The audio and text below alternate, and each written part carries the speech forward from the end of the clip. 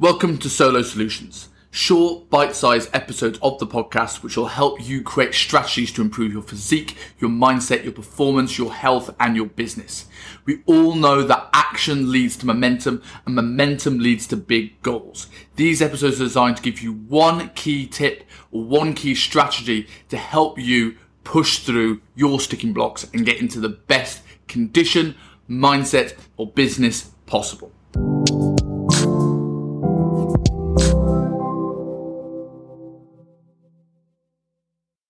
Hey guys, and welcome to another episode of Solo Solutions. In this episode, I'm going to talk about how to manage social occasions whilst dieting, especially at the moment where the world is about to open up. It looks like the UK is going to start to relieve some of the lockdown restrictions coming into summer. So I thought this would be a really good time to sort of work out, okay, how are you going to sort of get back to normal without detrimenting your physique in the process? So I'm going to come up with a few strategies that's going to help you sort of auto-regulate this period of time, or if you're in a big push for a diet, how to actually damage control all your social occasions. Tip one, and this is going to be to prioritize. We all know that one meal out is not going to ruin your results. But if it's 3, 4, 5, 6, 7 days a week where you've got something in the diary, in the social calendar, it's going to be much more tricky to get the results you're looking for, particularly if your goal is fat loss where caloric restriction is necessary. Having an ability to prioritize events, look what's in your diary and be able to go, this is the event that's really important to me that I don't want to sacrifice.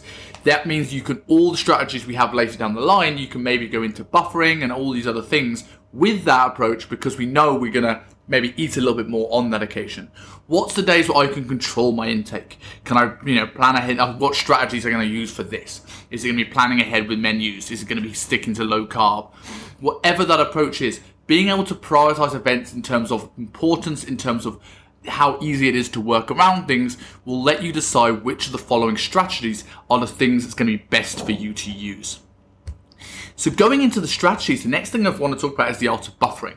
Now this is really important when you're dieting. When you're outside of dieting, it still could be useful if you find it helpful, but it's slightly more restrictive strategy, but is probably the most precise and most accurate if you're looking to push your physique further. The art of buffering means that if I'm going to be able to go out and have, let's say, an Indian takeaway on Saturday, let's say that's going to be 1,500 calories, I need to find 1,500 calories from the rest of my week. When you're looking at caloric intake, look at this as a weekly buffer, a weekly budget, rather than a daily budget. So if I can look at the week, take away 1,500 calories, maybe I take 500 calories off, Thursday, Friday, Saturday, to allow a Sunday Indian takeaway. Or maybe I'll take 200 calories off a longer period of time. Find out what works for you, your appetite, your schedule, and your structure to allow you to create a little bit of a window to sort of damage limitation your event. For the clients I have on the members area, we have key examples of key takeaways of sort of what you would sort of expect in terms of a caloric buffer for an Indian takeaway, a Nando's, a Chinese restaurant, sushi meal, whatever else. So, but work it out. Plan ahead, put things into MyFitnessPal, Keystone, whatever you're tracking your nutrition on, and have a clear plan ahead of time about what you're going to do. The next tip is to research menus. Most menus now are online. We can see what our options are. When we see, there's Craig Ballantyne always says, never make important decisions when you're hungry, angry, lonely, or tired. Now, if we're going into a meal incredibly hungry, this is going to make our decision-making process a little bit more flawed. We're more likely to grab something that's quick and easy, that's satiating. Palatable rather than satiating, So looking at menus in advance, maybe when we've just had a meal, when we're not too hungry, we can make smart decisions. And when we go into the restaurant, we can then just make our decision before we look at the menu and be influenced by how we feel in that exact moment of the day. The next strategy is then when you're looking at what to choose from that menu, I always say protein and greens first. Protein is going to be the most satiating macronutrient. It fills you up more. And it also burns more calories digesting. So it's going to help with energy expenditure as well as filling you up. And then I would also say make sure there is some form of greens, some form of vegetables in that plate. If you have those two things first and then eat them first, that's the difference between having 2 or 3 chips, or an extra bowl of chips because you're just so ravenously hungry. So having those things first will fill you up and make it less likely to overeat without feeling too restricted on your diet. The next thing is if you're at a buffet. When you're at the buffet, it's very easy to go back and get more and more and more and more. And I know when I've gone to a buffet, I have eyes bigger than my belly almost every single time. But at the same time, buffets are for indulgence. So if you're in a really strict diet, maybe a buffet place is not the best place to go. But if you are, maybe combine the last rule with the protein and greens first with a 1-plate rule. So whatever you decide from the buffet, it fits onto 1 plate and you don't go back. This will also regulate some form of calorie restriction. Then I would look at the portion control guide. So when we're looking at changing body composition, as you mentioned already, it's going to be really important that we control calories. If we do not have the ability to be able to track calories as accurately because we're not sure what's in our meals, the first thing I'd do is maybe take a best guess and always over-exaggerate.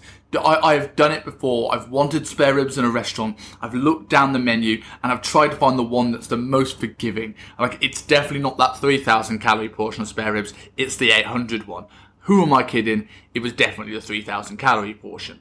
So I would always overestimate that. But if that feels overwhelming, if that feels like you just can't, it's just too much and too all over the place, stick to a portion control guide of this.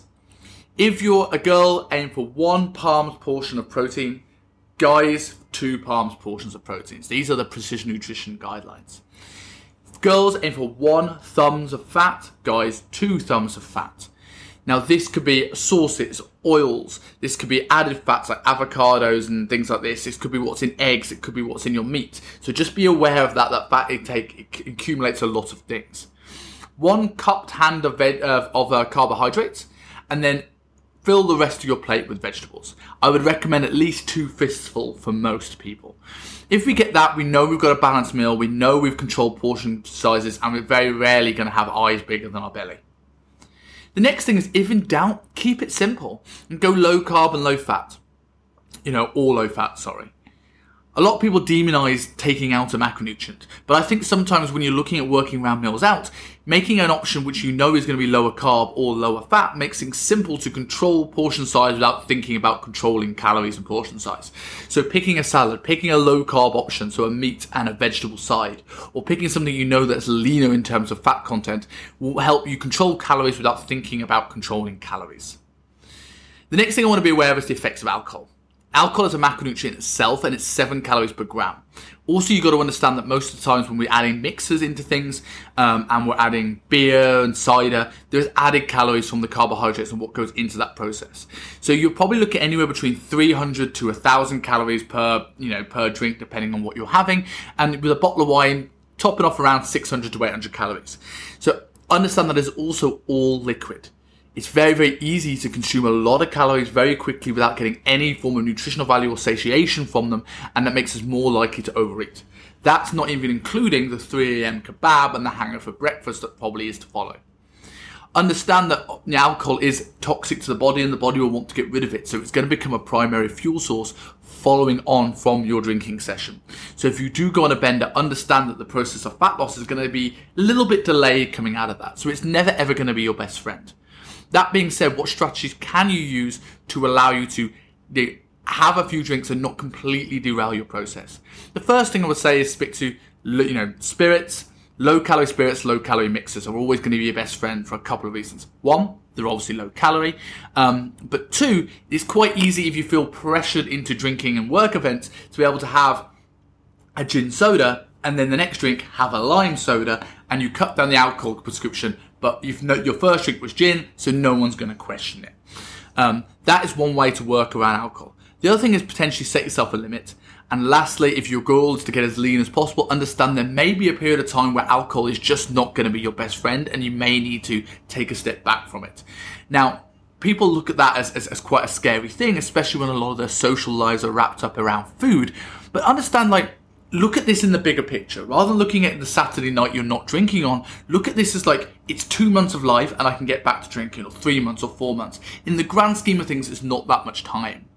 And often, my parents own pubs. I'm a big drinker. I always have been. I played rugby most of my life.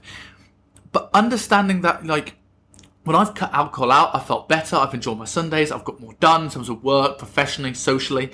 There are benefits and upsides in taking a step back from it occasionally, and you'll appreciate it so much more when you do go back and have the first drink after the diet.